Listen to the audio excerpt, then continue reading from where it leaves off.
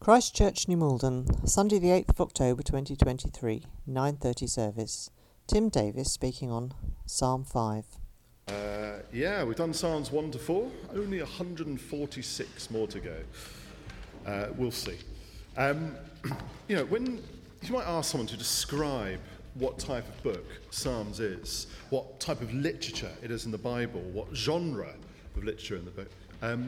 The book of Psalms, the answer you usually get is it's poetry. It goes with the poetic books.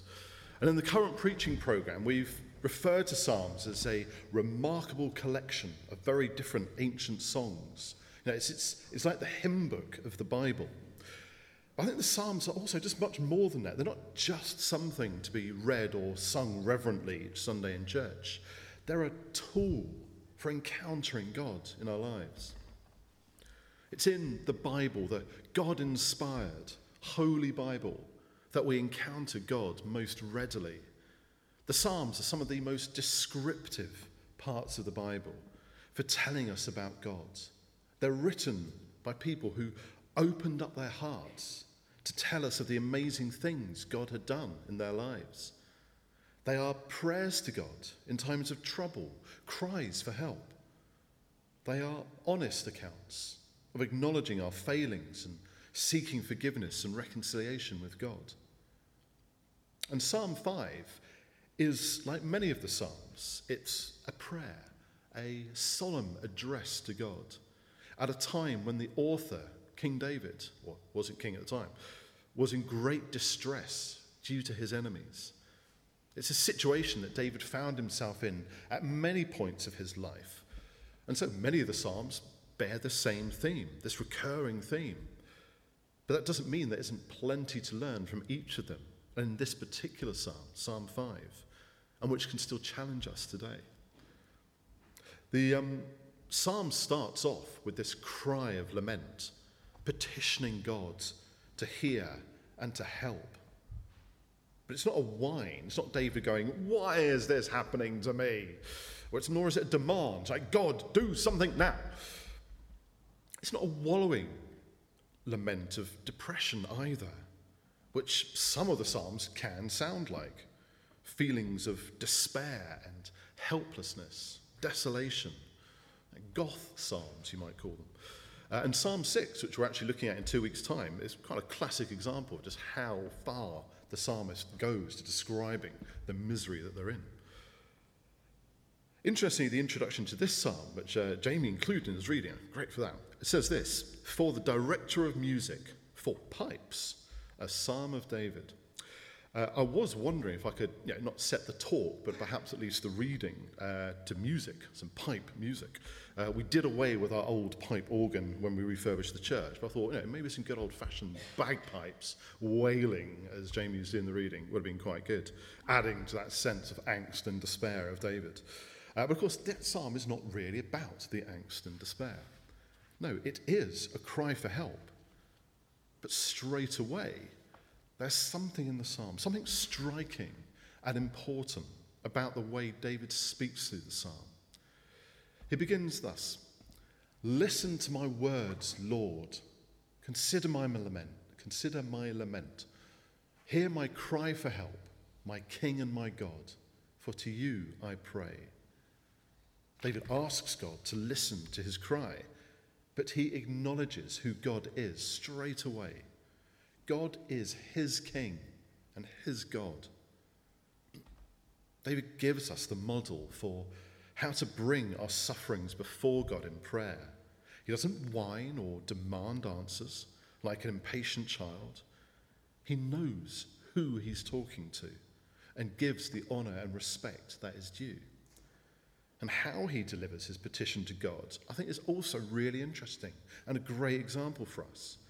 He gets up in the morning and he's still got his problems in his life. But the first thing he does is goes to talk to God and bring his problems to him. He says, "In the morning, Lord, you hear my voice. In the morning, I lay my requests before you and wait expectantly." Some of us may find, when we're in that low point in our lives, which doesn't just happen in cycles, The hardest thing can sometimes be to bother getting up in the morning, to think about having to deal with the world which seems to be causing us nothing but grief and problems. And so it's just easier, it feels, to stay where we are, not face the world and our problems. Because at least we can't exacerbate them if we don't do anything beyond just staying in the perceived comfort of our bed, our sofa, our living room, just lounging around perhaps. And David doesn't do that. He says, in the morning I lay my requests before you and I wait. I don't ignore what's going wrong, but I don't demand an instant response, instant relief to my troubles either. I wait. And it's in the waiting that we allow ourselves time to think more on God, to talk more to God, and to listen and meditate on him.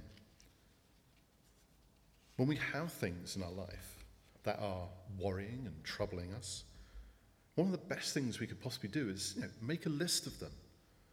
And then take a look at your list and ask yourself, are any of these people or these events under my control? And if so, what can I do to change them? And if you can change them, do it and get them off your list. And if you can't, the things that remain, we give those to God. No one ever changed anything simply by worrying about it. And here David takes decisive action to deal with his troubles. So far, so good. And then we come to the cause of David's lament. People, or more precisely, people who are trying to harm him, his enemies. And he describes them as such. He says, for you are not a God who is pleased with wickedness. With you, evil people are not welcome. The arrogant cannot stand in your presence. You hate all who do wrong. You destroy those who tell lies. The bloodthirsty and deceitful lords detest. So often, this is what fills David's psalms of lament, his prayers, his petitions to God for help. This anger.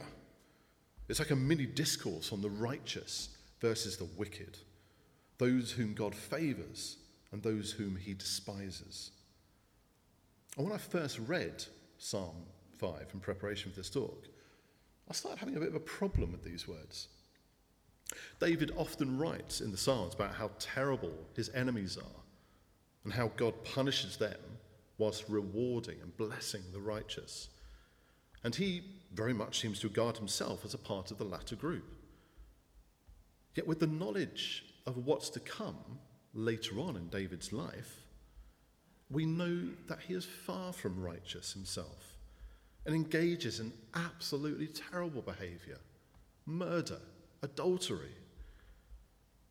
And so reading his words here, it just feels to me a little bit kind of pious and judgmental diatribe, completely lacking in his own self-awareness.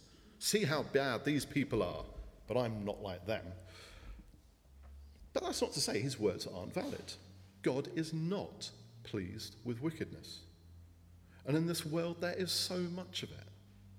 David implores God to judge the wicked accordingly and impose the just punishment on them.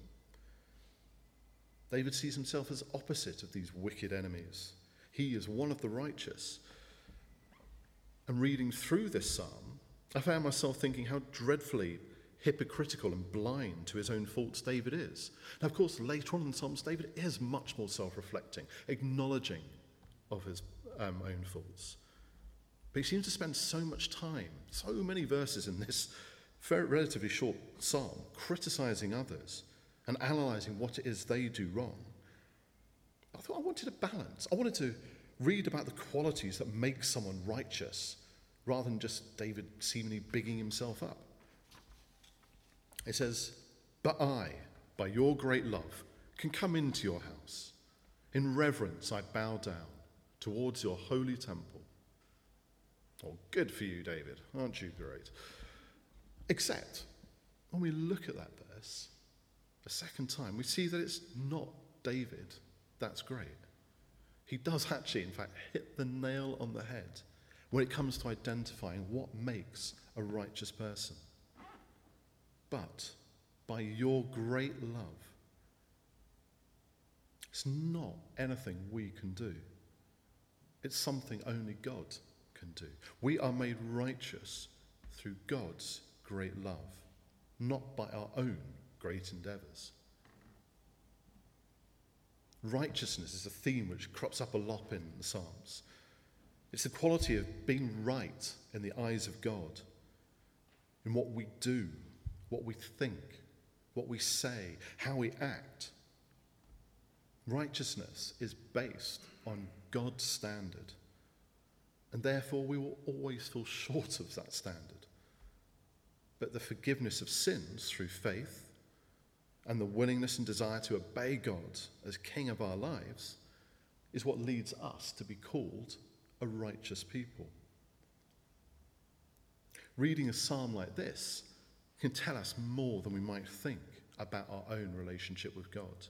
We could be surrounded by people who are not pleasant to be around, people who are unkind, thoughtless, selfish, greedy, unwilling to listen to others.